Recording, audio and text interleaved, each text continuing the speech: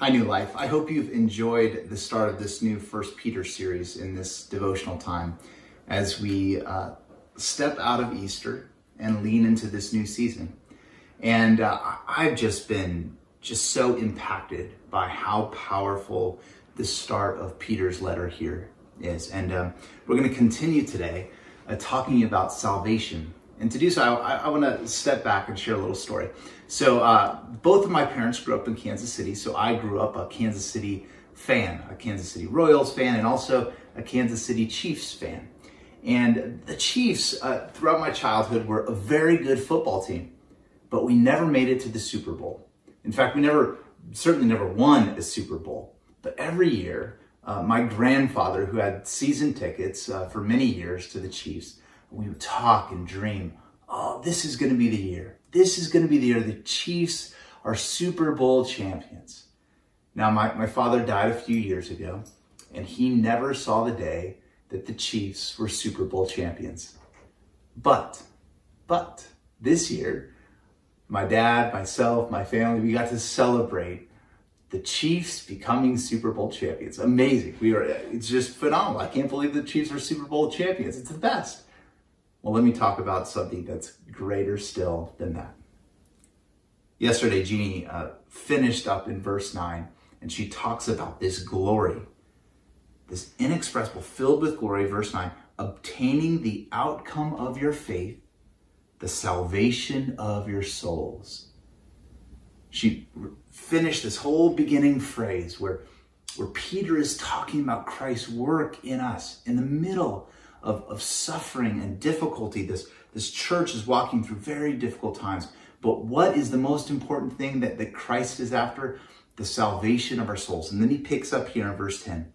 Concerning this salvation, the prophets who prophesied about the grace that was to be yours searched and inquired carefully, inquiring what person or time the Spirit of Christ in them was indicating when he predicted the sufferings of Christ and the subsequent glories. Now, I love this because what Peter is doing is he's overlaying our lives right on top of Christ.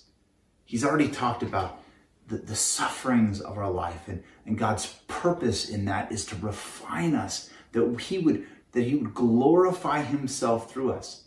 And he says, listen, we know that the prophets were prophesying Jesus Christ himself and his suffering, and then the glory that was to come out of that suffering. And then he continues, it was revealed to them that they were serving not themselves but you in the things that have now been announced to you through those who preach the good news to you by the Holy Spirit, sent from heaven, things into which angels long to look.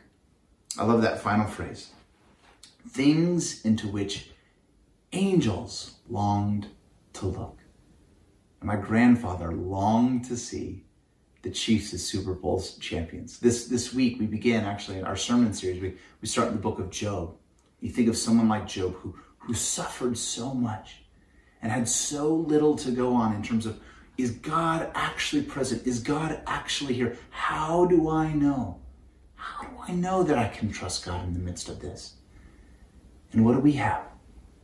We have Jesus Christ, God himself, who came for us, who suffered for us, and was glorified for us.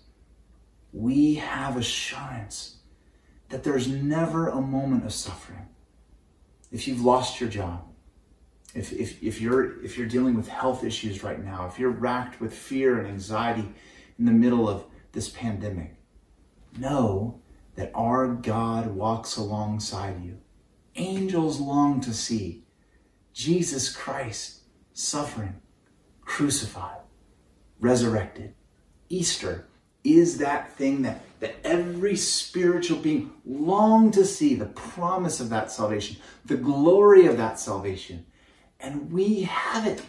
We have it. So we don't need to just look forward as wonderful as that is. Peter's already said, hey, look forward to what God is going to do, to the purposefulness of your suffering. But he also says, look backwards to the purposefulness and the glory and the beauty of our salvation obtained through the suffering of Jesus Christ and his resurrection on Easter. That is something to anchor our hearts on. We are champions. So much more than silly Super Bowl champions. We are champions in the suffering and the resurrection and Easter Sunday of Jesus Christ. And we can stake our lives on that. Let's pray. God, I pray for each one of us, God. Lord, that as we navigate these days, Lord, that not a moment would be wasted. God, that you would fill our hearts with hope and purpose, God, knowing that we get to see what the angels long to look for. Our salvation through the crucifixion and the resurrection of Jesus Christ. It's in his name that we hope, and in his name that we pray. Amen.